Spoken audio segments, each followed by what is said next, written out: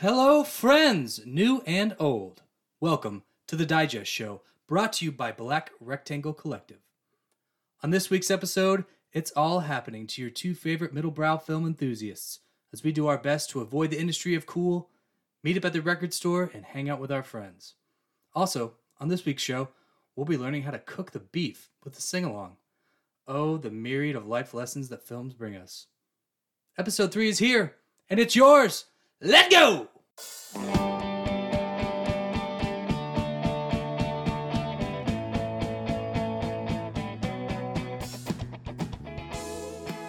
Josh, there's one thing we must avoid at all costs on today's show. We must not become friends with the rock stars. Absolutely.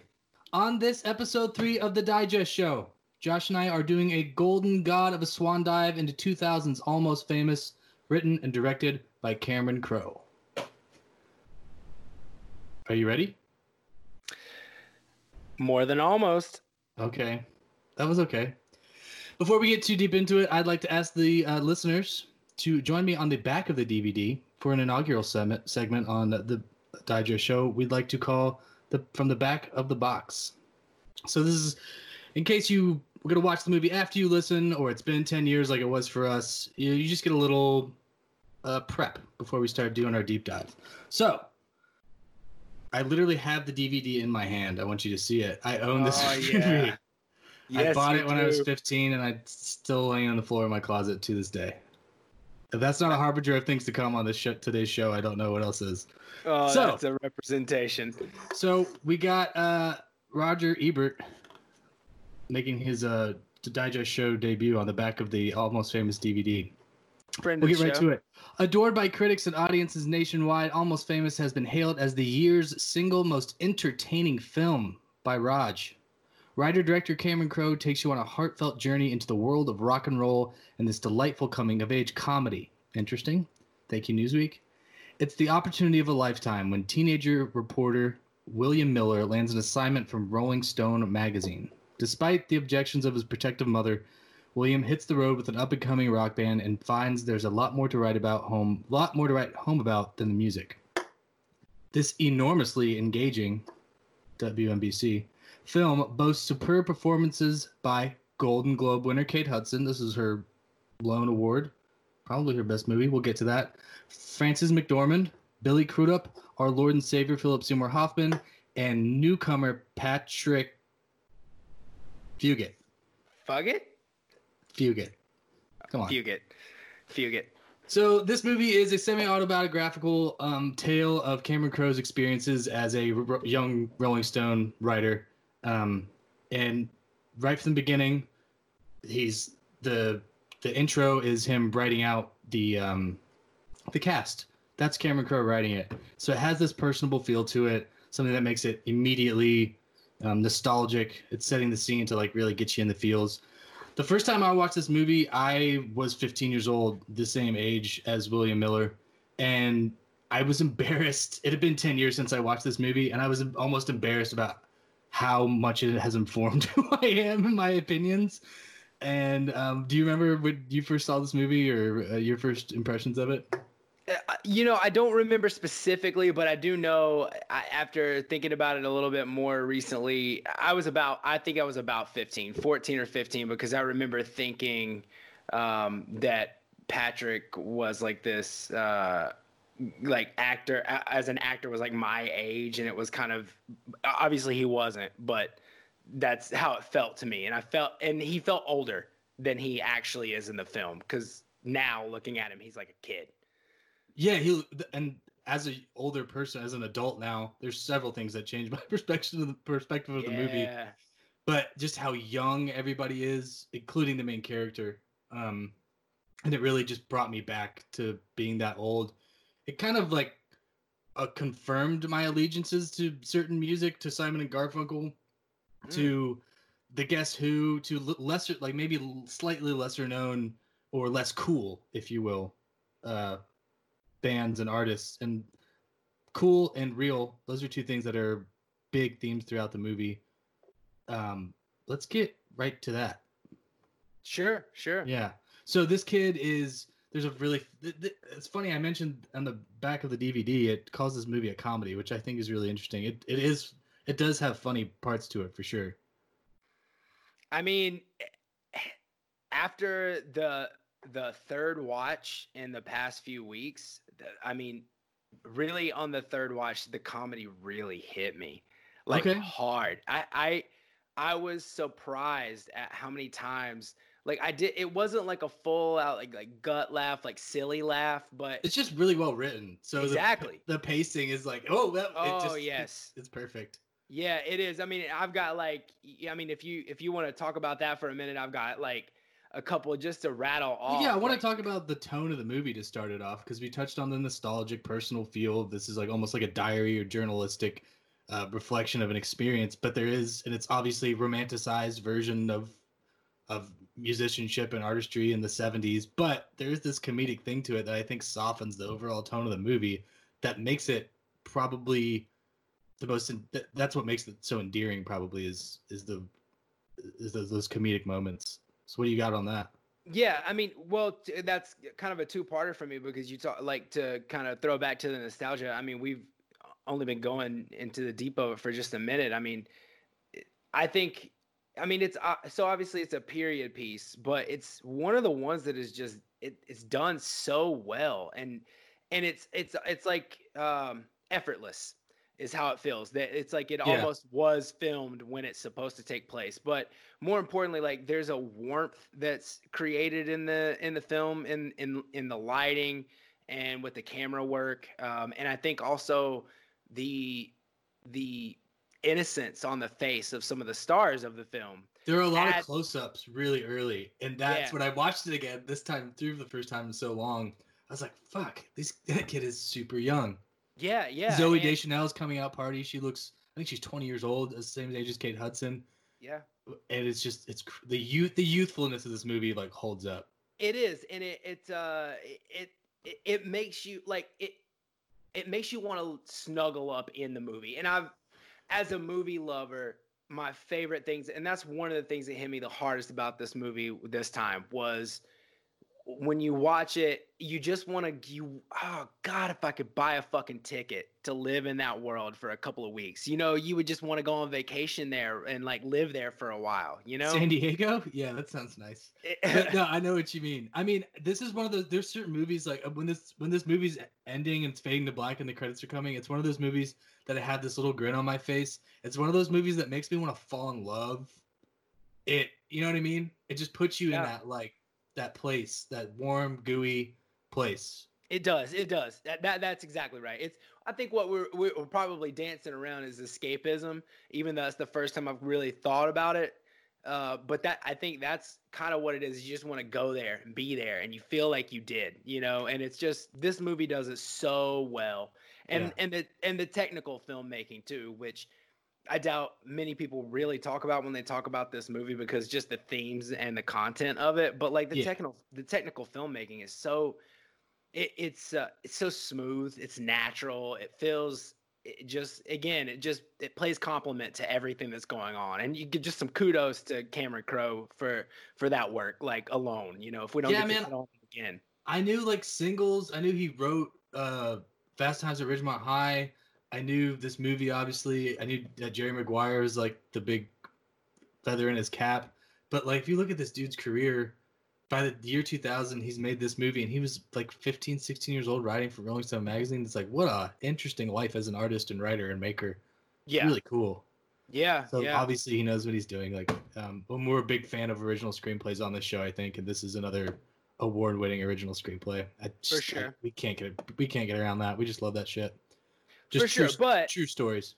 Yeah, no, but so to go to the second part of your question, the comedy thing, like I'm gonna just, if it's cool with you, I'm just gonna rattle a couple off here.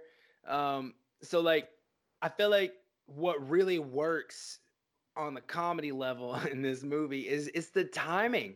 It's all the timing of everything that happens. Nothing by itself is like hilarious, but when it happens, it's just enough to make you smile. And your mom freaked me out. Your mom freaked me out. That reoccurring thing. Yes. so like, man, I don't even know what order these are in, but which she drops him off at the concert, and then she does her little whistle, which you hear later when he's talking to Penny Lane, and she's like whistling for "Come to the car," and she's like, "Don't take drugs," and everybody's like, "Okay, hey, brother," man. you know, and then like so Vicky Valancourt, you know, when she's talking to Elaine. Sorry, I'm gonna call her that. I knew that we were gonna do that. That's fine. It's gonna happen. Just in case no one knows what we're talking about, her name is Fairuza Balk, I believe is how you pronounce her first name, and she's a very popular late '90s actress, and she plays Starfire, who's one of the Band-Aids, and she's awesome in this movie. Exactly. She's a great actress. Yeah. She's on the phone with her, and it's when Elaine says no, it's his mom, and you hear that like exaggerated gulp. Yeah, I love that edit. And then like a few minutes later, she's like running into the wall to tell him this message that it's just there's some things like I've got some hydroponic pot. I love you. Yeah. And then Elaine is Frances McDormand, who is amazing in this movie, and she's like, miss you and I love you. Like she's like reciting from like a poem or something. Right. It's just the juxtaposition of that is great. It's so and then the whole scene where he's on the roof, just the timing of his announcement of his last words. It's like, it's so there. It's like that perfect. Scene in particular, like there's not many, it's kind of, I've done psychedelic drugs in my life. Okay. And like a lot of times it's not properly, that scene shows what it's really like. He's just stretching the whole time. He's like trying to repeat himself. I love that scene. I think it's so fucking funny. Yeah, no doubt. And I know we're gonna get to this whole sequence later. There's no doubt. But on the airplane ride, the timing of I'm gay, and then shake. Everything's fine, and you can just see that he's just like melting inside of himself, like, oh fuck, if I would have just waited another 10 seconds, I could have and it's just, that's it's like all actually funny. Yeah, absolutely. So like we kind of agree that the comedic part of it comes from the pace of the movie. This is a really quick 2 hours.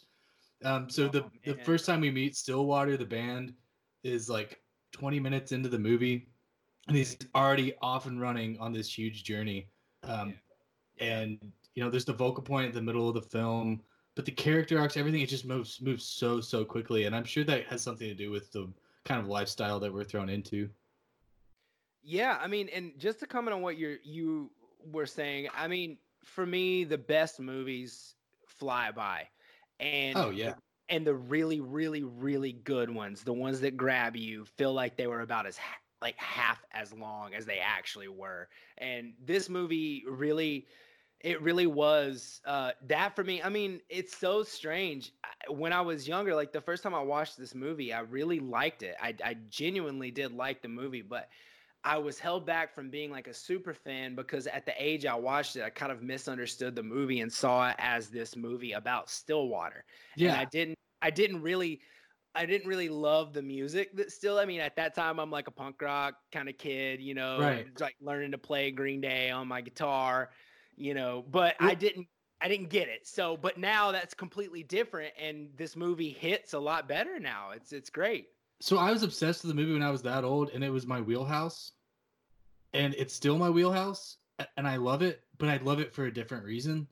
And like, I loved Stillwater. I thought as a young kid watching it was this awesome, great band, and it was like this glory story of this group, and the music was really great, and the soundtrack is amazing, which I know we're going to get to.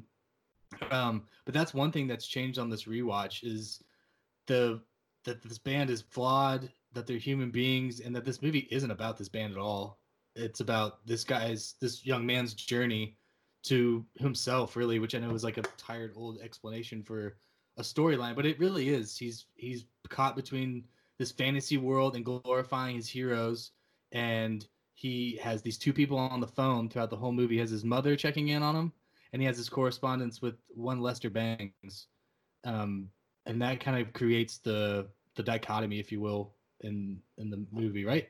Is that how you feel? For sure. Yeah, for sure. And I think if I could add like maybe an addendum to what you said, I think the film is about, to me, the film feels like it's about William and his family first, and then secondly it's about William and Penny, and then third it's about everything that happens in, and it's also about music, obviously. Oh, absolutely. I mean, this film is like a love letter. Yeah. I mean, it's, oh my gosh, it's very successful in that, like, no doubt. I mean, the Hollywood insider that I am, I happen to find out that that like the average budget for licensing music and films is like $1.5 million, I guess, for a real bona fide Hollywood project is the highest you're going to see. The budget for this movie was almost $4 million for licensing the music. No doubt. So much good shit. Oh, I mean, when you listen to, so the soundtrack is the soundtrack, but when you listen to someone made a great Spotify playlist that was every song you hear in the film, for snippets of a time in the background, and you listen, it's the whole song, the whole track in order that they appear. And I've been like jamming out to that all day today. And dude, I haven't finished it. Yeah. Like, for those of you who don't know me, I get up early. I've been listening to this playlist since 5:30 in the morning. Okay, West Coast time. And I still haven't finished it yet. And I've only stopped to do this. So it's long, and there's a lot of music in there. One of my favorite parts about the music, though, is the Led Zeppelin presence and how it's used as like. So I have, all right. So I picked. Give me just a second. I picked 4 of my favorite musical moments in this movie. Ooh, hit me. So I'm gonna go from 4 to 1. So the fourth one is the use of Led Zeppelin interludes. The song, like, he uses "That's the Way," but like Led Zeppelin 3 is really prevalent on this film, and the way he doesn't give them identity but more texture in the film as more transition and interludes. Like I said, it's so smart. It shows me that the filmmaker understands the music and the emotional impact it has on you when you hear it. Yes, and I imagine that Led Zeppelin, obviously one of the most popular rock bands of all time, was probably in the background of these people's lives regularly. So for it to be in the background of my ears while I'm watching the film, I think is just a really smart decision, and it works, and it's a beautiful thing. Early in the film, I get my number 3 pick, and that's "America" by Simon and Garfunkel. I used to get like made fun of for digging on Simon and Garfunkel, and this, like I mentioned earlier, this movie was like, fuck you. Simon and Garfunkel are amazing. Oh, that sound, like, that's I mean, talk about nostalgia, beauty, and well, obviously his sister, in that moment when the song is playing, his sister is in fact leaving home, and it's just so appropriate. And go ahead, you had a thought on that? Random shout out to the person who mixed the sound for this film. Thank you. You're beautiful. I believe it won. You legitimately made the music in this film stand out, and you made it sound like I had dropped a fucking needle on it in my living room. Like, and I love that. And it's because when you, and that's one of my top ones too. And I won't take too much of that time, but like, for real, it's so full when, you know, she's carrying her luggage out, and it just hits, man. Like that song hits for sure. For sure. Absolutely. So number 2? My number 2 moment is when they're coming into New York City, and again, it's a Led Zeppelin moment. It's Misty Mountain Hop. And that organ part is rolling, and it's the party is on. It's New York City. Like, Stillwater, this might be the height of what we see them at in the movie. The vibe is fucking lit. And that like makes me want to like be there and party, and I fucking love it. And that you hear that organ kick out on that tune, and it's the streets of New York City, and they're congratulating William on getting laid, and it's just like, it's like I think it's one of the most rock and roll moments in the movie. They're in the back of a limo, like chiding this young kid about having sex for the first time, and then the organ on Led Zeppelin kicks in, and Misty Mountain Hop, Led Zeppelin 4. fucking like epic rock and roll shit. I love that moment so much. I mean, something that's gonna no doubt come up throughout this whole thing is the way that it's clear that you know a lot more about the history of this film and the way it all happened than I do, no doubt. But it's clear that whatever Cameron Crowe's history was and whatever his biography and however autobiographical this is, this guy understands the dynamic of a motherfucking rock band. I've lived with one. I've hung out with them. Have you? I mean, I lived with. I'm just joking. I lived with a member of a band and his bandmates. I don't know if you met him. He's yourself.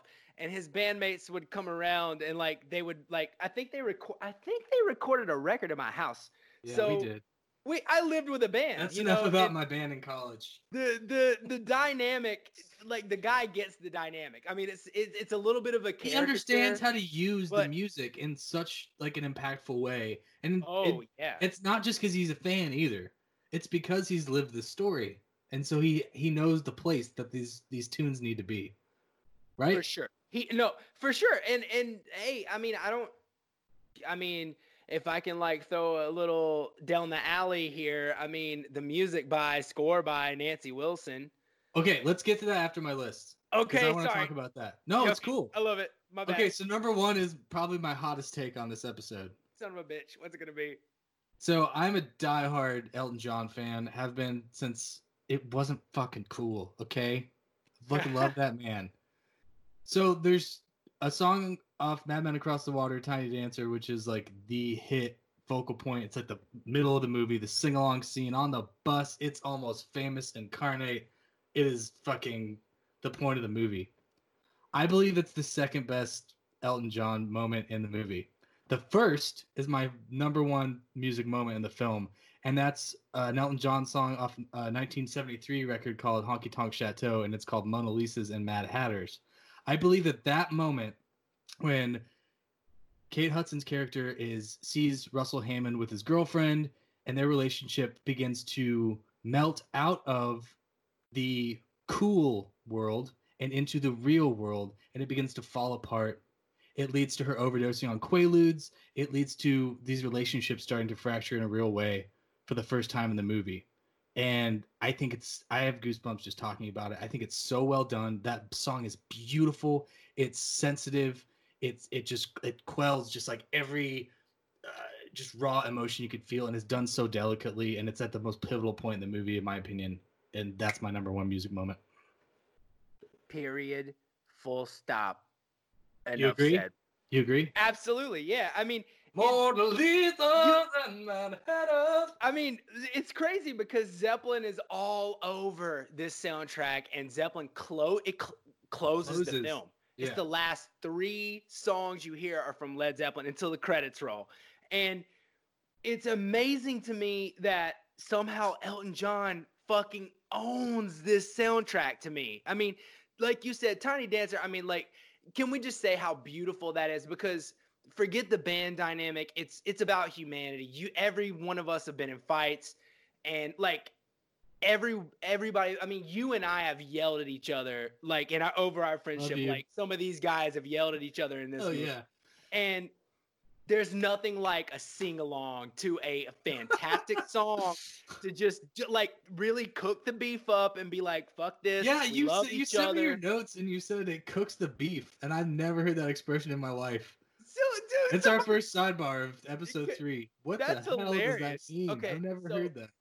Okay, growing up in the park, like I did, when you had trouble just for anyone listening in the Northwest or anywhere else in the world, the park is the trailer park. Yeah, that's the trailer park. The mobile home facility, as you may call it here. No, but okay, so I've got real sidebar here. I've got a brother who's 6 years older than me, and so when I was younger, my days were spent listening to hip hop tapes on my grandmother's front porch. And when you had problems with someone in the park, it was called beef. You had beef with one another, and whenever the beef would dissipate, clearly you had to you had to cook the beef, or you had to somehow prepare the beef so that people could eat it and get past this. So Tiny Dancer really cooked the beef on this one and like stewed everything so people could get along. That's the point. So it really did, because Russell Hammond's character in that moment goes off to find the real in Topeka, Kansas, takes a bunch of acid.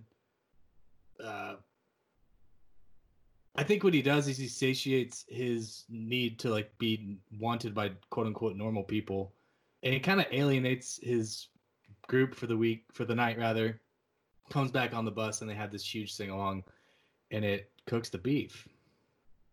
Yeah, absolutely. It's a huge part of. I know that scene is like a huge part of the film as a whole, but as far as Russell's arc, I think it's like the beginning of his transformation until the end of the movie. And the song actually resurfaces when Russell comes back into William's room. The musical interlude reappears, and I think it's just kind of the end of we see of Russell's arc. I think that scene is Russell's more than anybody's, but I do have one qualm about that scene. Well, well, please go ahead. Right before Kate Hudson, she draws a breath to sing the chorus, except the song isn't on the chorus, and it just really bothers me. She draws a breath to sing the word "Hold Me Close," Tony Danza, but it's not. And they cut out the pre-chorus in that song, and that's the best part of the song. I don't mean to be a contrarian and shit on the popular part of the movie, but it's not my favorite part of the movie. Oh man, who's the fucking boss? Okay. Well, okay, I want to put a punctuation point on one thing though, okay? Because we talked about, and this is your list, and I'm gonna give my top three. It's gonna be really quick. But Mona Lisa's and Mad Hatters. That's that moment. I mean, I've been singing that fucking song, doing dishes for weeks now because of this, and it's like there's no doubt that one, that's top notch. But okay, so my top three from 3 to 1 would be when Tommy hits the needle and he has his moment. I mean, it just, what a great choice for a transformation song. Yeah, I mean it does, and that whole scene in general. If I could, there's like a quick interlude, because when he puts the needle on that record and has that experience, that's the culmination of that scene, and that's why it's so important to me. But I just want to say that scene, when I watched this at 30 years old, took me back to being 14 years old with my long hair and my big oversized headphones and listening to Led Zeppelin in my portable CD player and like falling asleep in my floor in my room after school. And it's like, that's what falling in love with music and with like creativity is right there. Falling in love what it with is. anything. Yeah. Like healthy or not, is obsession and curiosity and just never stopping. Like this guy loves music so much that he wants his profession to be to write about it. He doesn't just stop at being a fan of the music. He wants to follow it. Yes. Yeah. And it's something that grows, and that scene just like that, right? It's a beautiful thing. It's a seed, you know, it's, and like you get to see this like plant start to grow throughout this film. And, you know, obviously if this is autobiographical, like look at the fucking career that this seed turned into. That's awesome. You know, and for whatever extent, you know, the character William and his growth in and of itself is and that's a kind of an important moment. But I want to push through mine quick, because I really feel like yours are like, there would have been two of mine would have been two of yours. So I'm just going to go kind of through mine. But number 2 is One Way Out on the Bus by the Allman Brothers. Like, I just love you use that song. It's like, it's like, I believe that's intentional. I mean, it's gotta be, right? I mean, obviously it's intentional. Can I explain why I think it's intentional? Oh, please hit me, please. I think if you had to pick a band to identify Stillwater with, Stillwater's like a poor man's Allman Brothers. Is that right? I was gonna say poor man's Leonard Skinner. Well, Allman Brothers were like one of the first bands that Cameron Crowe worked with when he was a journalist. Okay. And I believe they're big allusions to Greg Allman in Russell Hammond's character, the music they're playing in William's bedroom. there's this black and white poster of Stillwater lounging around carrier cases. Yep. And it's almost a copy of this really famous Allman Brothers album cover of Fillmore East that has like the famous live whipping post and Memory of Elizabeth Reed. It's this really famous black and white photo, and it's almost the exact copy, but it's just the members of Stillwater. So I think he's trying to, for his own memory, connect those two bands. Sure. I mean, that's funny that you just like go into that, because that was one of the things I really wanted to ask you in this was like, what historical band do you attach to Stillwater in your mind? Or a combination of bands, but yeah, well, I would say Lynyrd Skynyrd, but also something like Marshall Tucker Band or something. Like, I really want to. Are you done with your list? Oh no, I've got one more. Okay, I just really quick. I just want to emphasize that, like, you know what? Finish your list, and then we'll go into that. Real quick. Yeah. My Sherry Amore. That's that. Have you ever been in love and you're in love with someone and they're having a bad time? Yep. They're either in this instance having their stomach pumped, or they've thrown up from drinking too much, or they just don't have makeup on. They look like shit, and you just want to make out with them so hard because you love them so much. That's it. That's that moment. That's why. That's why. When you took Mona Lisa's and Mad Hatters, I was like, I got mine. That's no doubt. Because they hang on his face for like 30 seconds. Oh, he's completely puppy love. And then on her ankles and on her feet. Moment. When you love someone and you're in there, it's like every part of their body and everything that happens to them is beautiful, and it's it's great. Yeah, no, that's mine. I like that. Yeah. Cool. So just to transition back to the Stillwater conversation, if I didn't know anything about Cameron Crowe's story and how autobiographical this film is, I would say poor man's Lynyrd Skynyrd.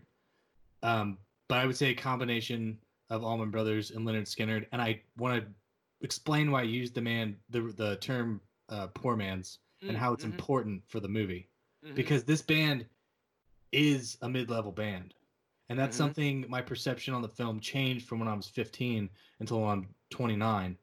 Is that this movie isn't glorifying a band about to become huge and famous. No. This is a mid-level band in a shitty bus trying to make it with a crappy manager and bad communication skills, a couple of egos, Jeff Beebe, Jason Lee. Dear Lord, what a perfect love it. Egotistical. You say love Muppet. it. You said Muppet. Muppet. He does such a good job of characterizing like an egotistical person that has no grounds to be egotistical. In any case, this band is human. Like I said earlier, they're flawed. They're not about to be the biggest band in the world, whether or not Russell Hammond is some transcendent genius or not. The band is what they are, and I gotta say, like the clothes, the way they carry themselves, Russell Hammond's shoes bother me the whole fucking movie. He's got these boots on, and I'm thinking to myself, would fucking Dwayne Allman rather be caught dead in like dirty hiking boots? Nothing about them screams next big thing other than this kid kissing their ass. Sure. And the fact they're going to be on the cover of Rolling Stone, but because of that kid. Yeah, I know. But when you just said about the fact that Russell's shoes bother you through the whole movie, I immediately go, let me just say what everybody else is scared to say. Your looks are becoming a problem. That's so fucking on point, dude. So fucking on point. Being in a band is like having 3 girlfriends, but all 3 of them are in the room at the same time. Ooh. But they're not like emotionally responsible. They're men. So they don't know how to express themselves, and they bring out jabs about superficial things at the wrong time, and they don't express themselves in a timely manner in a calm way. Ugh. It's tense. That scene's great. I've been in hairier conversations with bandmates, but that's a pretty good characterization of what it's like to be in an arguing room with a couple of bandmates, for sure. Well, see, and that scene's got one of the gold comedy moments too. Like, what is it? Jeff Beebe's like, Oh, really? I'm just one of the guys who are out of focus. This T-shirt says everything that you wanted to say. Exactly. It is so great too. Like, okay, again, having like been friends with people who are in bands for the majority of my life, like the T-shirt would be the thing that fucking sets off the fucking everything. Yes, it would be like, oh my God, I don't like that T-shirt. That would be the fucking shit right there that would set it all off. And it's so great. That's why I say earlier, he clearly gets the band dynamic. Like he spent time around touring bands. There's no doubt. The other thing that's really perfect is they keep bringing up that Russell's too good for them. Mm-hmm. And that he's lauding over them, that he could leave at any moment. Now, as the viewer, we never see that, right? We never see that from Russell. We see like this searching, humble, sweet. He wants to be great, but he's got a dickhead thing. He's obviously sleeping with a younger woman, and he has a girl. Like he's not a perfect human being. No, not by any means. But his ego is referenced several times in the film, but we don't really see it as much as we see Jeff Beebe's. Oh no, Jeff Beebe's ego is far more on display, I would say. And I think that the reason that is because he is better than them, and they're insecure about it, and so they manufacture this thing that that's why. No, for sure. Like I'm glad that like I was lost for a second. I thought you were saying that Russell feels like he's, more talented in the band. He says he can't play everything he can play because he's past them. And I thought you were saying we don't really see any evidence of that throughout the. I'm like, yeah, there's like a few things I can name that like this dude's like in the hotel like sitting at the piano, and the rest of them are only concerned about fucking beer and women, and he's just sitting at the piano playing, and like when they're on the bus, he's playing the guitar, and he's like they're writing songs, and it's based off what he's playing. Play it again, man. Yeah. Yeah, it's like it just no, he absolutely right, but I will say I think Jeff Beebe's ego is more on display publicly, but maybe Russell's ego is more on display privately. Like the way I think that's probably accurate. The way he treats the two women that he has to interact. That's what I'm saying. His relationships with women are horrible. And also the way the motherfucker lies on William at the end of the film. Like don't get like I was mad as a motherfucker watching that time. You should be.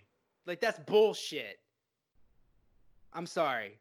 It's really fine. Mad about I was hurt too, because that's our boy William. Yes, like again, when you first, because I relate to this protagonist, because the first time we watched this movie, we're basically this kid's age. Yeah. And you just, you relate, and it's like, fuck this. And he's like,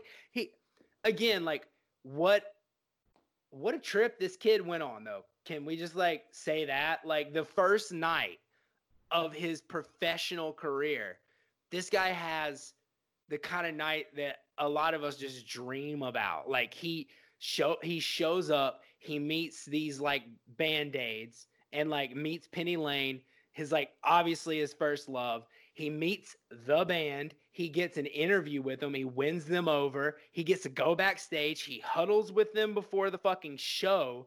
I mean, the dude has kind of an 45 awesome minutes go by. I mean, yeah. for real. It's and the fact that his mom has all this pressure on him. He's young, he's graduating high school early, and then all of a sudden, in a matter of weeks, he's like on tour with a band. Yeah, it's just wild.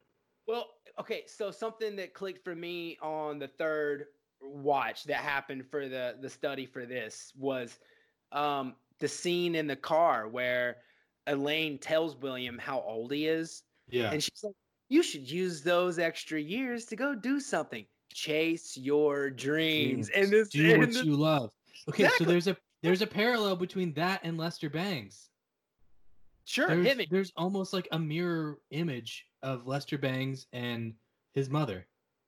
They're telling him to seek the truth, to not be swayed by bullshit.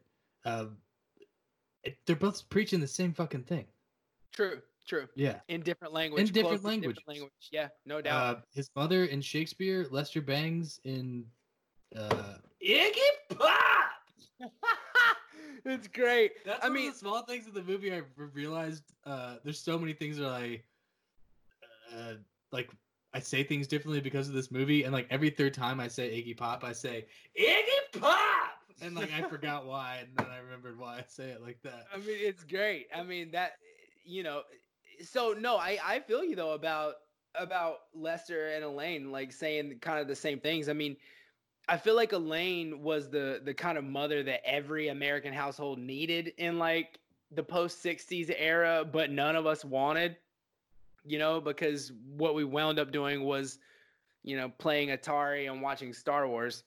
But I think that she was the kind of mother that we all needed. And Lester, obviously, I think Lester Bangs, like, I feel like he was right. I mean, I think we're living in that world now where it's. Oh, he's totally right. It's the industry of cool line, like that's what it's become. And it's like whatever is cool, whatever is fashionable is what gets put forward. And under the surface, you have those artists and bands that are making music and doing it for the right reasons, and people follow them, but they don't get the main stage anymore. Like, it's very rare. Yeah. I think Lester Bangs has the two most important quotes in the movie.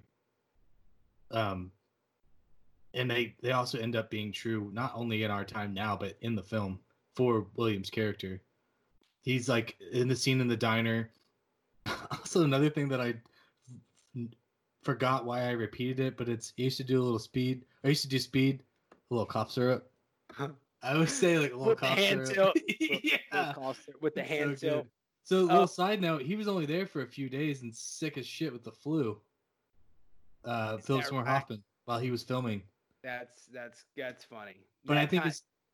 What's that? Well, now that I hear that actually kind of makes sense a little bit. Yeah.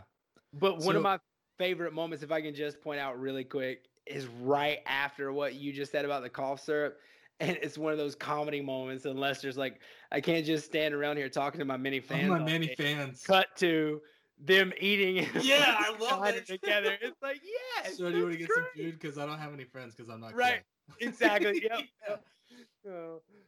So William tells Lester that he has his ambitions for becoming a rock star, or a rock critic rather, and this is before he gets the gig, but he says, it all sounds great, but they are not your friends. These people who want you to write sanctimonious stories about the genius of rock stars, and they will ruin rock and roll and strangle everything we love about it. And by the end of the movie, when Russell comes to meet William in his room, he's asking for forgiveness because he fucked up, because he stained William's vision and dream and dirtied it up and fucked it up. And B, because he's wrong. Because Lester is right. Russell was wrong and Lester was right. Mm-hmm. That they were sitting on their mighty throne. They were searching for glory and fame and praise, and not what they said they were doing, which was for the fans, man. Yeah. And it like when you say that, the thing that comes to mind from Russell is when I can't remember which city it's in, but it's when they're listening to Simple Man by the pool, and he's like, just make us look cool. My house. It's on the Sunset Strip. Yeah. I mean, it's like, just make us look cool. And it's like, it's also indicative of the fact that he strings this kid along the whole tour, that he can't make half an hour for him to get an interview. He absolutely can. And he doesn't want to because he doesn't want to he probably A, doesn't take William seriously, and B, doesn't want to get to the truth of the matter, because the truth of the matter is he's a superficial person. Absolutely. Yeah. And what is it Jeff Beebe saying? And that's another thing is like Jeff Beebe, man. Jeff Beebe I'm only the fucking lead singer.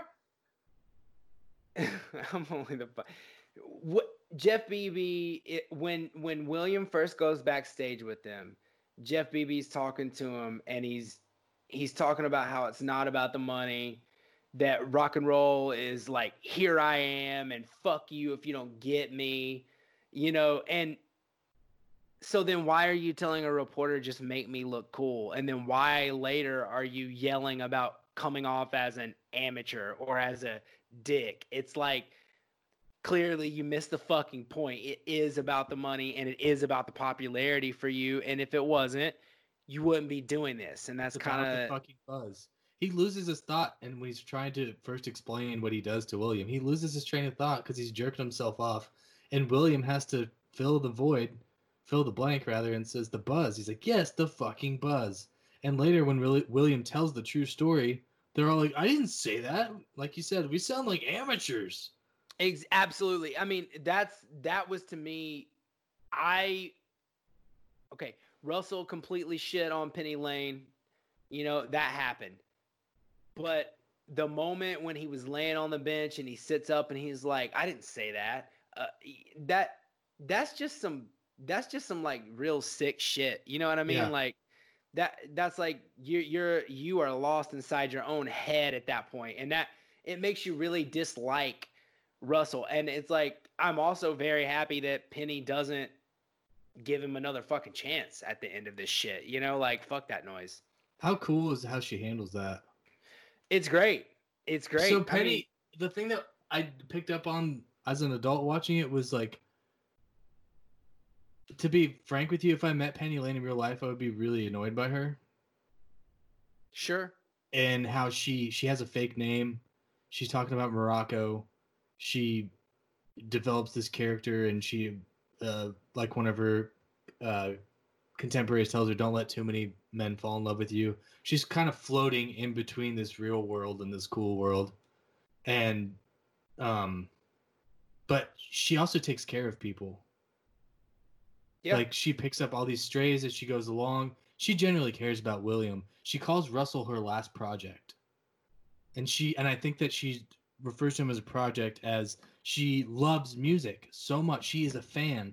She's trying to give him greatness that he can achieve. And I think her swan song, her last move as Russell, as her project, is diverting him to William. Not only to repent for his mistakes that he's made, but because that's the truest place he can be. When he gets that interview that he's been avoiding for 2 hours, he has this look on his face when he says, why do you love music? And he says, to begin with, everything. Which is the truest thing he says the whole movie. It is. Absolutely. Absolutely. And that's a valid point. And like, to begin with also is Stillwater's first record, which is a little Easter egg. To begin with? Uh-huh. Oh, that is an Easter egg. So where I was going to go was,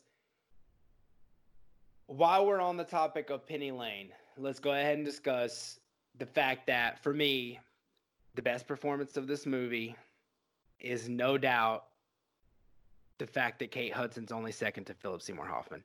And that's only because Philip Seymour Hoffman is literally the best actor in every movie he's ever been in. But besides that, Kate Hudson here, folks, like, come on. And I think my hot take on Kate Hudson, okay, I don't know if anyone's ever said this, but I think Kate Hudson had the best performance of this fucking movie. Like, I don't think there's any question that that's true. I mean, and also it makes me think, like, okay, so the best moment of her acting, there are a couple. One at the very beginning of the movie when she first meets William and they have that scene where they're like, let's talk about our age, and it goes down the ladder a million times. When she hits 16, her face drops. That scene is so interesting to me. It drops. And I think, and at first I was concerned with, is she 16? And that may be true. But I think what her face is dropping with, what the moment is trying to convey, is the illusion of the truth. That she will play the game to the end. To not be found out. And be held accountable, really. Yeah. But she doesn't do it. Go ahead. She also trusts William enough to tell him.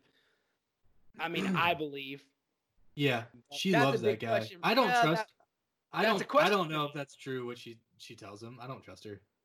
Sure. But back to, let's get to, from Penny Lane to Kate Hudson. The best moment of acting for me is the moment right after William tells her about the bet at the poker game. Yes.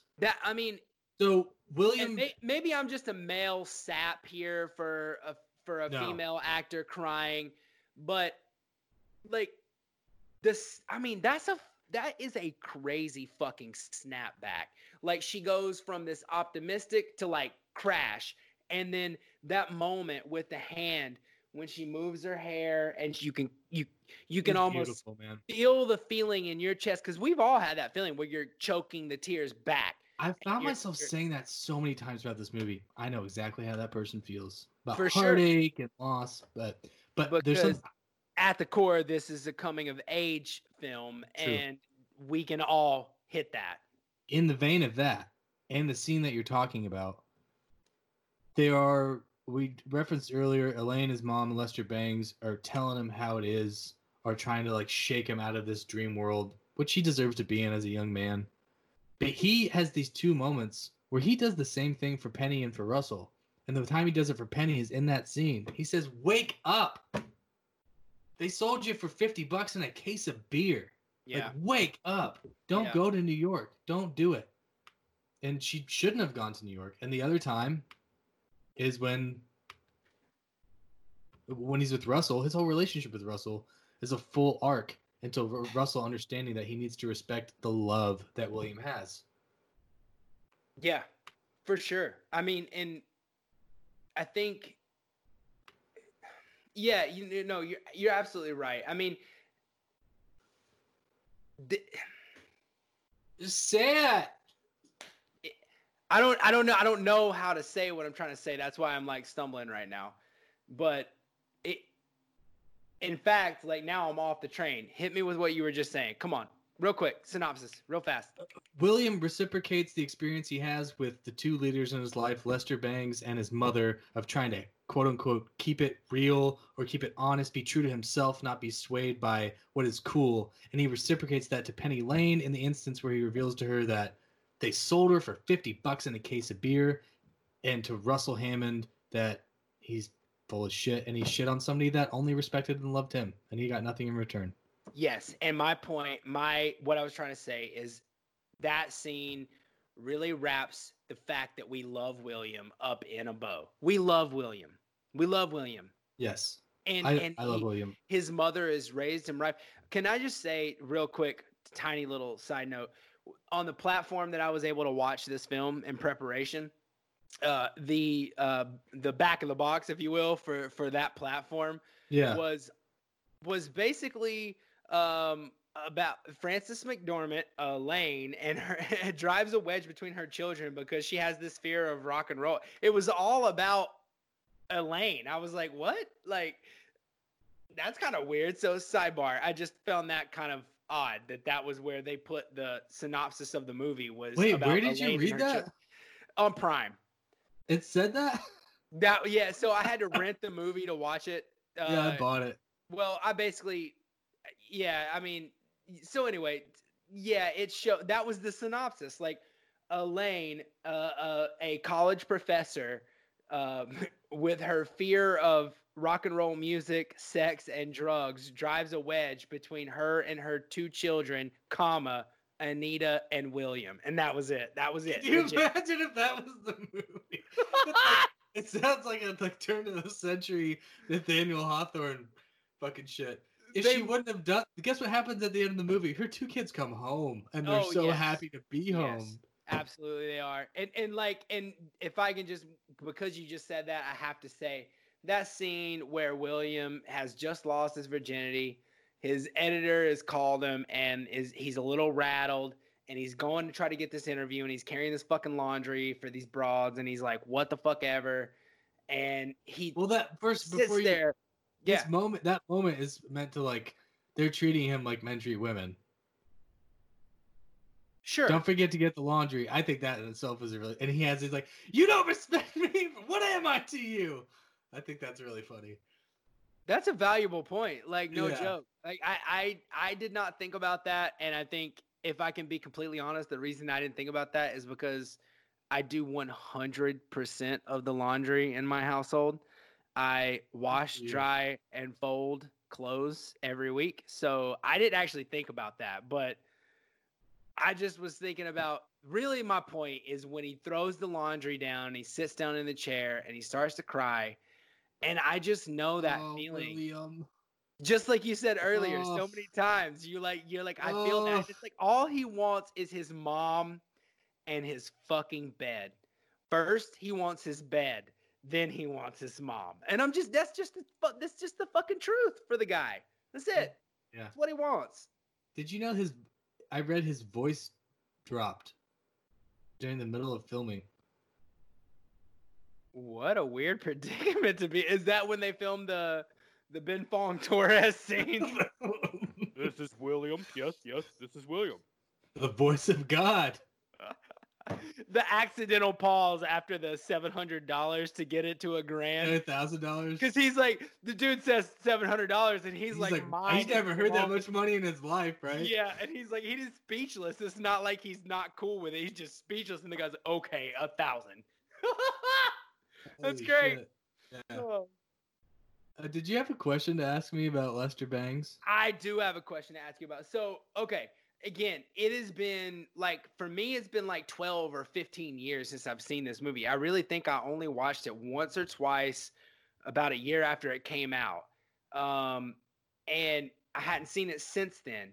And I was rewatching it, and right in the opening credits, just strolling over his shit, and there's the word Lester Bangs. And I'm I paused the movie, and I'm I Google Lester Bangs, and I'm what the fuck? What is this? And I'm American rock critic. And I'm out loud, I say to myself, Chase, that sneaky fuck. What a sneaky little fucker. And some context for those of you listening, Chase obviously was and maybe is in a band, but was in a band, and I lived with him, and that was the band that I lived with that recorded a record in my home. And on one of their records that they recorded, there's a song called Lester Bangs, and it happens to be one of my favorite songs. And I'm watching this movie for the first time since I've met Chase. And I see this and I Google it. I'm you sneaky fuck. And I'm what the hell's going on? So I actually have not been able to ask this question, but I want to know, even if it wasn't you, can you just tell me what the story is behind the name of the song? And because it's a badass song. So it's a big raucous, rock and roll number. It's on the record that it's on. It's the fastest and the loudest and all of that. And it was the working title for the song.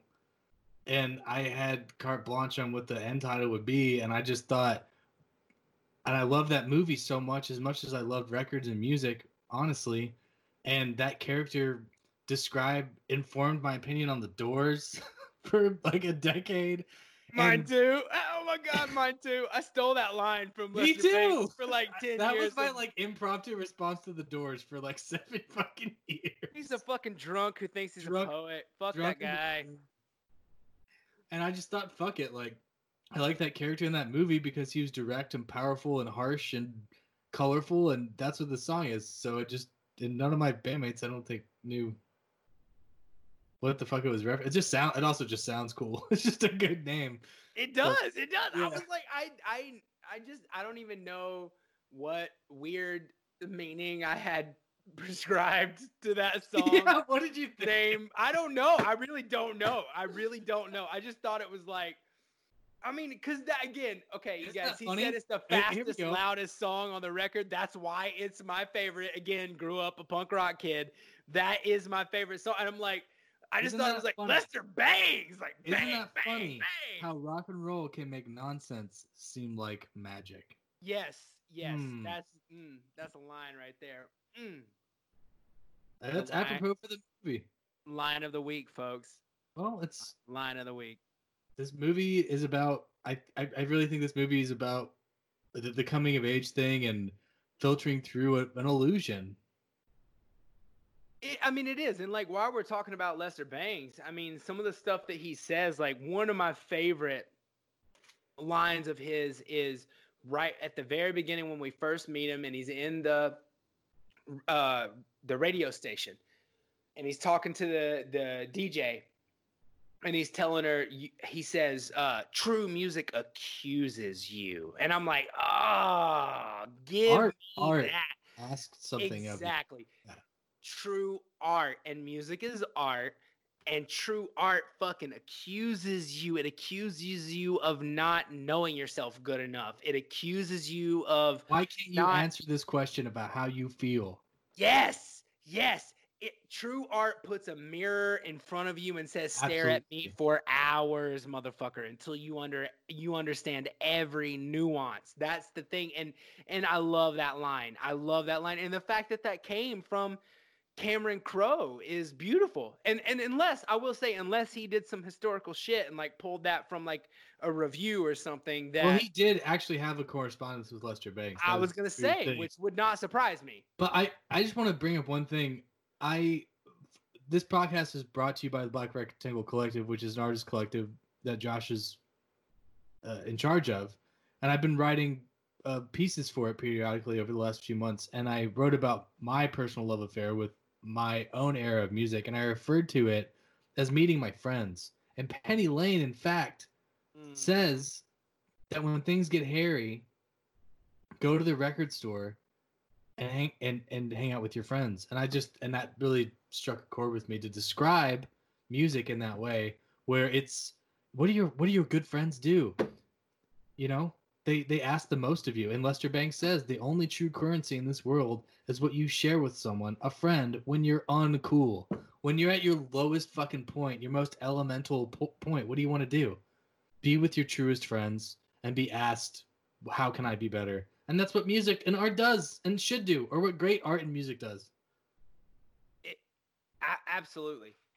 I mean, not much more to say. Well, what I will say is that not only do you just do a good job of summing up Lester and his thoughts, but he was let go from Rolling Stone for quote unquote criticizing musicians too harshly. Well, did you look at? Okay, so I did. I did one deep dive. I didn't go on the internet for this at all. I only literally watched this movie. I looked up the IMDb page and I looked up the soundtrack. Those were the only things I did, except for one thing. I got curious at the section toward the end of the movie, when he gets a call from Rolling Stone and he says, "This is Jan Werner. Winner, maybe. I'm not sure." Real quick. Yeah. That man, the actual man, is in the cab in the Mona Lisa and Mad Hatter scene when William's looking for Penny Lane and all the cabs in that aerial montage. Okay. And he's credited as, I think, Legend or something like that. Because Cameron Crowe, token. He obviously used to work for him back in the day. Anyway, go on. Yeah. So I did one deep dive and I look into this because I just wanted to know, was like, you know, I mean, is this the guy? I wanted to know, is this the person who founded Rolling Stone? Like, it was a few years after Rolling Stone started. I knew that in 73. So I just went, he says, "I'm the editor." So I was like, is this the guy who founded Rolling Stone? So I look it up. And one of the first things, you know, me and you both are fans of the Wikipedia page. And so I'm looking it up, and one of the tabs on Wikipedia is controversy. And it's like, let's just go ahead and say, if you have a tab on your Wikipedia page called controversy, you clearly have had a few of them, right? It's not just one. Yeah, it's not just one. So it turns out this dude fired Iggy Pop. He fired a reviewer, a writer for Rolling Stone in like Rolling Stones. Excuse me. In the late 90s, because the person wrote a negative review of Hootie and the Blowfish. And so the review gets published, and the day after the review, the writer goes on like a radio show or some shit and gives an interview, and the person's asking him, like, you know, you got fired for this. Is this guy like a fan of Hootie and the Blowfish or something? And the writer's remark was, Jan's a fan of any band that sells 8 million records. And that's when it was like, culture industry, the industry of cool. And it's like, that made me kind of pulling, because like growing up, Rolling Stone was like this magazine of record. Like, oh my God, Rolling Stone's 100 greatest guitarists. Like, that's the gospel. Rolling Stone's 50 greatest rock and roll records of all time. That's the gospel. You know, that's the definitive list. And it's like, maybe Lester was right about you. It's really just to make money. Per usual, Lester was right. Lester was right. Exactly. That's the takeaway from the film, folks. Lester was right. Lester was right. So I just found that a bit interesting. And I looked into that, and there were more things. He has a long history of doing not silencing or censoring. Those are harsh words in today's terms, but of muffling voices that are saying things that don't necessarily gel with the bottom line of the magazine, you know? Yeah, totally. So I found that interesting. Because the magazine in itself grows to not be about the fans. It grows to be about the glory. Sure. Which is what these bands are grappling with. Well, and that's another thing. If I can just, Lester's always right. The way this dude... That's the name of my next single, everyone. Look out for it this Christmas. I don't think there's a better title that could be had. When William calls Lester and he says, the editor's going to call me and he's going to want to know about what's going on. And Lester tells him, tell him it's a think piece. They'll wet themselves. And then he goes, in the harsh reality or the harsh face of stardom. It's like, that's so great. And the editor eats it up. He loves it. With a spoon. And then later, when they're denying the story, Jeff Beebe says, we sound like we're amateurs struggling to deal with impending stardom. Yep. So, what Lester anticipated was right. What Lester anticipated for the band's actual journey was correct. What he anticipated for the editor's reaction was correct. He was right all around. He was. And he probably could have chosen that the rock stars wouldn't like it. So don't be friends with famous people. Don't fucking be. And again, three things now. First thing, the absolute dichotomy between real world and the circus, if you will, or the world where it's all happening. Whatever world you want to call it. But there's definitely a dichotomy. But also, one of my favorite Lester moments is when at the end of the film, there aren't many, by the way. There's not in this movie a lot. And also, let me just say, okay, folks, Kate Hudson has the best performance in this movie. You tried to make some joke earlier, and I just didn't like it. She's amazing. She's magical, man. Okay, well, fuck you, okay? Because Philip Seymour Hoffman is the best actor in any movie he's ever been. I will live by those words, okay? Where I'm going is I have a framed portrait of Philip Seymour Hoffman by my front door.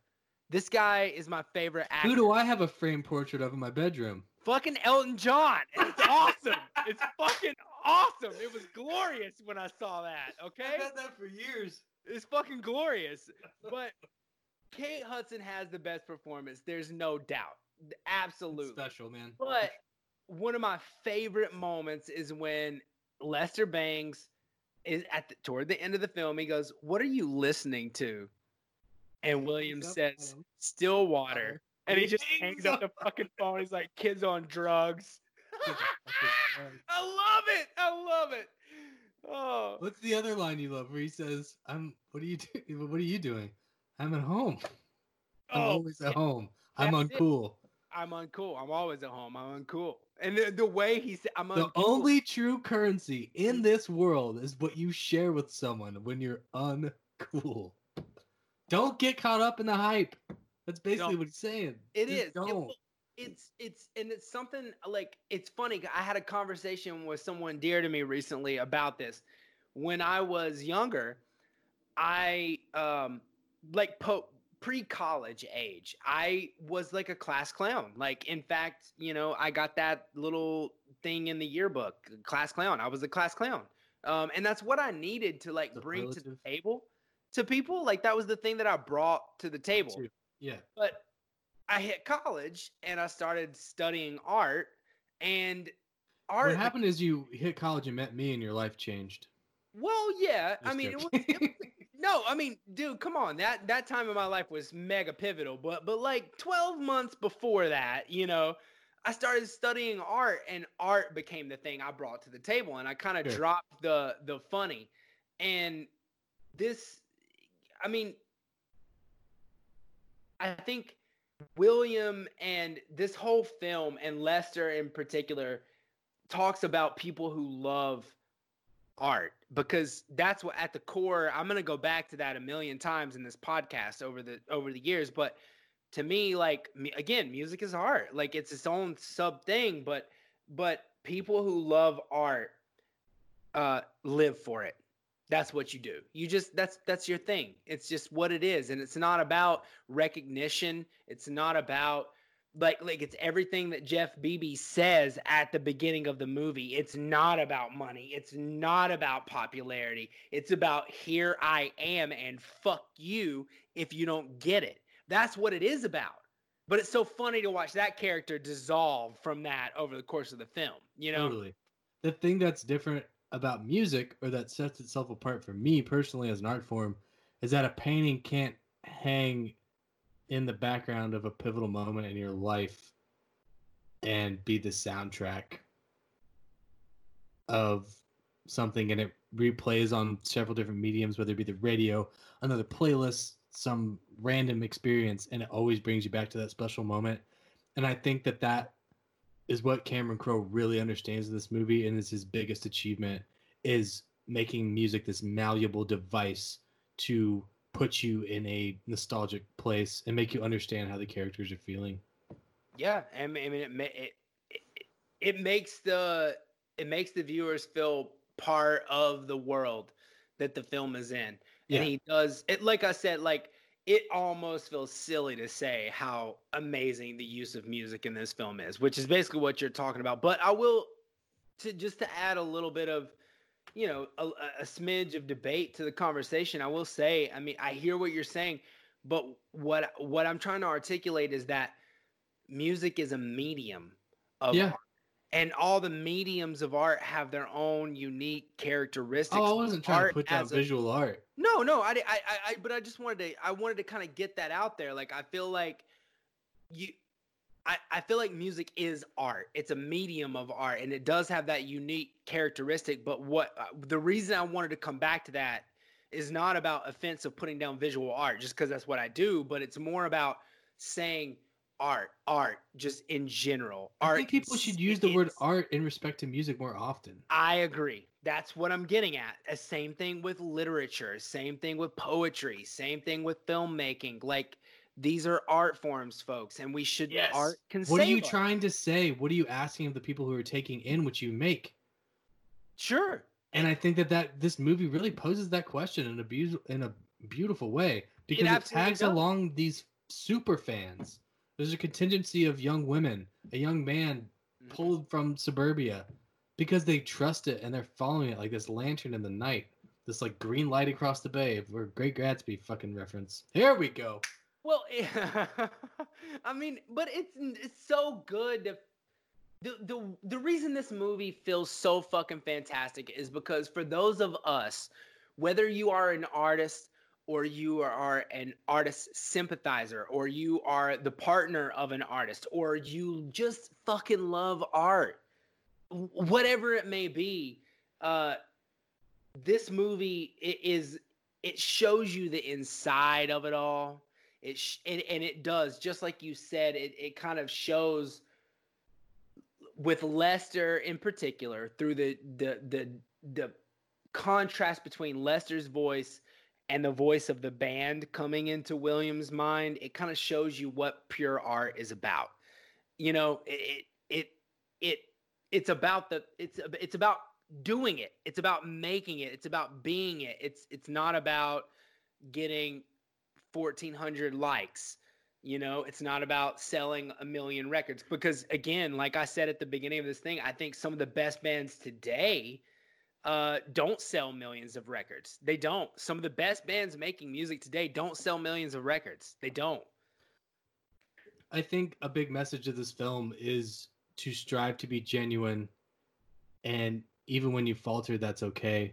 And to be in love in a fault-filled manner is okay, because you learn how to be more genuine. I think that the coming of age essence of this film with the William character, and even I love Penny Lane's arc too, how she's from the same town as him. Like, that's something that was, again, a theme that I keep bringing up. I didn't really register when I loved the film when I was younger, that her and William lived miles away from each other before they met. That she is also a young person, you know, blindly following this lifestyle and this love of music and creating. And I think that's a big part of the message of the film. Like I said, that as long as you're honest in your devotion to whatever you do, that's okay. That's right. You can make mistakes, and you can make people fall in love with you, or you can say no to an interview for 6 weeks. But as long as you understand the process, I think this movie's about process. That's okay. That your journey is a journey. You're not going to be right all the time, you know. Mm-hmm. And I think that's a big part of this film. Yeah, agreed. Absolutely agreed. And it. One of the things that kind of jumped out at me is like I know this is kind of off. I mean, that's okay. Do it. A little off topic, but one of the things I often wondered in my life was why the Beatles never toured. Like why like they did a little bit, and you and I have had this conversation over years of friendship, but there are reasons, and you've articulated them before. But watching this movie, kind of made me understand a little bit more why they probably didn't tour. Like that seems like an incredibly taxing life to be on the road like that. Well, Mick Jagger sure as hell not going to be doing it at 50, right? Right. Oh, that was one of the beautiful moments. And that, okay, and if I can tell you, that right there is why fucking art and rock and roll and creativity wins over capitalism every fucking time. Because you guys think one thing, but if you got the fire burning in you, brother, that shit does not go away. It doesn't go away. I mean, granted, Mick Jagger makes a shit ton of money every time he goes out there and shakes his old ass on stage, but yeah, granted, you know. But no, I do think that I just love this movie. I mean, I was really, again, like it's one of my favorite movies of all time. I would put it top 5, easy, perhaps even top 4 or 3 for me personally, just because the wheelhouse, the music is so good, the cultural references, the writing is honest and original, and the comedy, we talked about how it's natural, and it's almost like tailor-made for my sensibility. So, and I loved it when I was 15, and I love it at 29. So it's a personal favorite for sure. I mean, I like it better. I mean, I like it better now, 100%. I mean, I just do. I mean, I enjoyed it when I first watched it, but watching it now, I like it much better. I mean, I don't know. It just hits. I mean, it's like, and plus, like, it's one of those movies too, because there are a lot of like really famous people in this movie that are famous, like super famous now. I want to talk about that for just a minute. Go for it. Yeah. What do you got? I think even so, contributors on the film and almost castings of the film, it's just a super interesting subject. So Nancy Wilson of Heart. Yes. Is Cameron Crowe's ex-wife and at the time wife, musical curator of the film, consultant, writer of Fever Dog, the big Stillwater tune that's featured in the movie. Peter Frampton taught, what's the actor's name that played Russell? Billy Crudup. Gave him guitar lessons, not just how to play, but how to move and appear as if he knew what he was doing. He also plays Humble Pie's stage tour manager in the poker scene. Mm-hmm. He's very involved in this movie. Mike McCready from Pearl Jam plays all the guitar on the Stillwater soundtrack. Brad motherfucking Pitt was the first choice to play Russell Brand. That's hilarious. To play Russell Hammond. Yeah. And his quote on why he backed out was, "I just didn't get it enough to do it well." He just didn't get it. How lucky are we that one of the most popular actors of our time just didn't get it? Can you imagine this movie with Brad Pitt? It would be about Brad Pitt. It would be it would, and it wouldn't be the same fucking thing. No. I went and looked at other actresses who auditioned for Penny Lane, and I found this one paragraph in this list of trivia, and it was Brittany Murphy, Mina Suvari, Anne Heche, Neve Campbell. It was on IMDb, I'm pretty sure. Laura Flynn Boyle, Natalie Portman, Katherine Heigl, all these late 90s, early 2000s people. And I was like, wow, all this list of people. And then I scrolled down a little more, and there were 2 more paragraphs that were like, the list of people who applied for this role.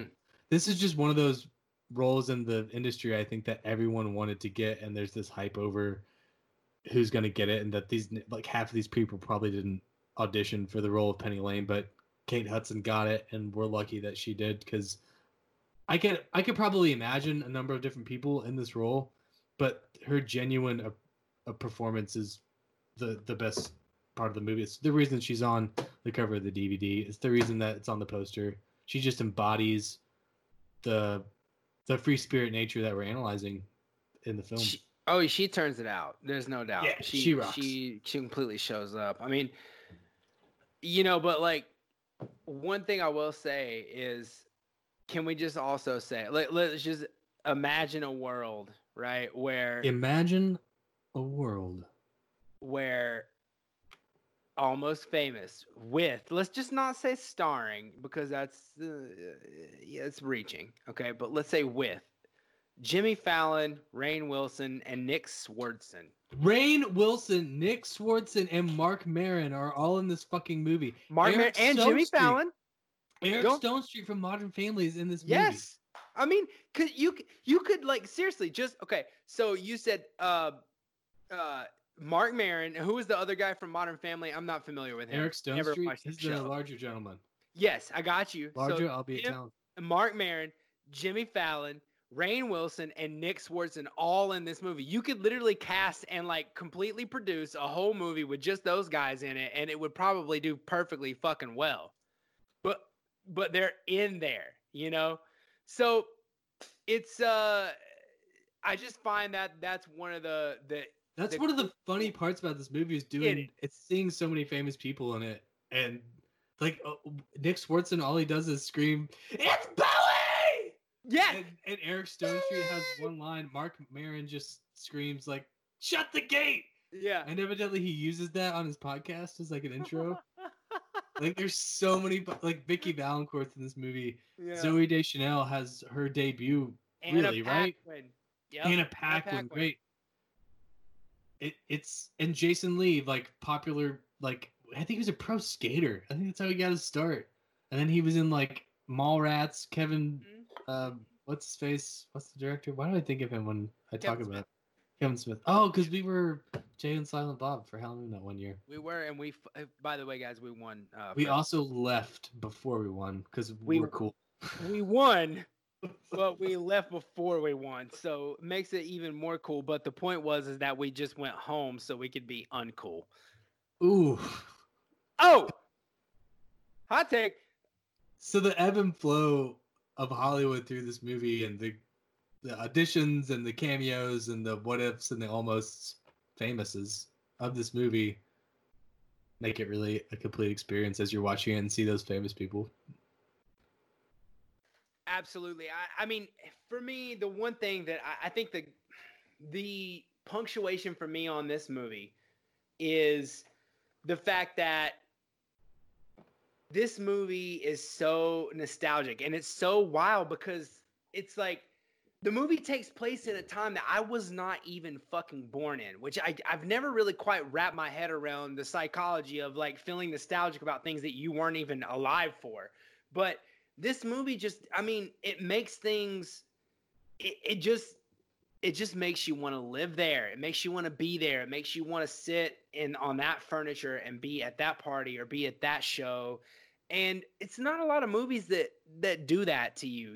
There's just I think that there's not a lot of movies that do it in an authentic way. And it's romanticized, but it also is real, and it makes you want to be there, but it's also attainable.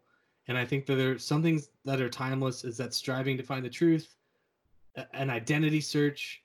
And I think Almost Famous is a timeless film because it encapsulates all of those journeys of young people, of artists, of a really romanticized time in the 70s, and the music, which is obviously just paramount in experiencing this film. Yeah, it is. It's and it's a testament to it's just a testament to rock and roll and the life of the like late 60s and early to mid 70s and the music and the scene and it's just it was honest, man. Like it was had faults. The movement had faults, the music had faults, the people obviously had faults, but the search for great art was true, and I think this movie is a love letter to that end accomplishment. For sure. Absolutely. So last thing I have to say is, yes, sir. It's all happening, man. It's all happening. Yeah, my potty break is happening. Yeah, it's all happening. And that's what this movie is about. It's the reoccurring phrase that I think 6 characters say is just the experience of life and how beautiful it is and how hard it can be. And if you put a badass soundtrack to it, a beautiful, burgeoning, talented actress, and a accomplished storyteller in Hollywood with his first real shot at telling a true story about himself, I think that you get this film. Yeah, you can feel it. Feel the homegrown. Yeah, feel it. For sure.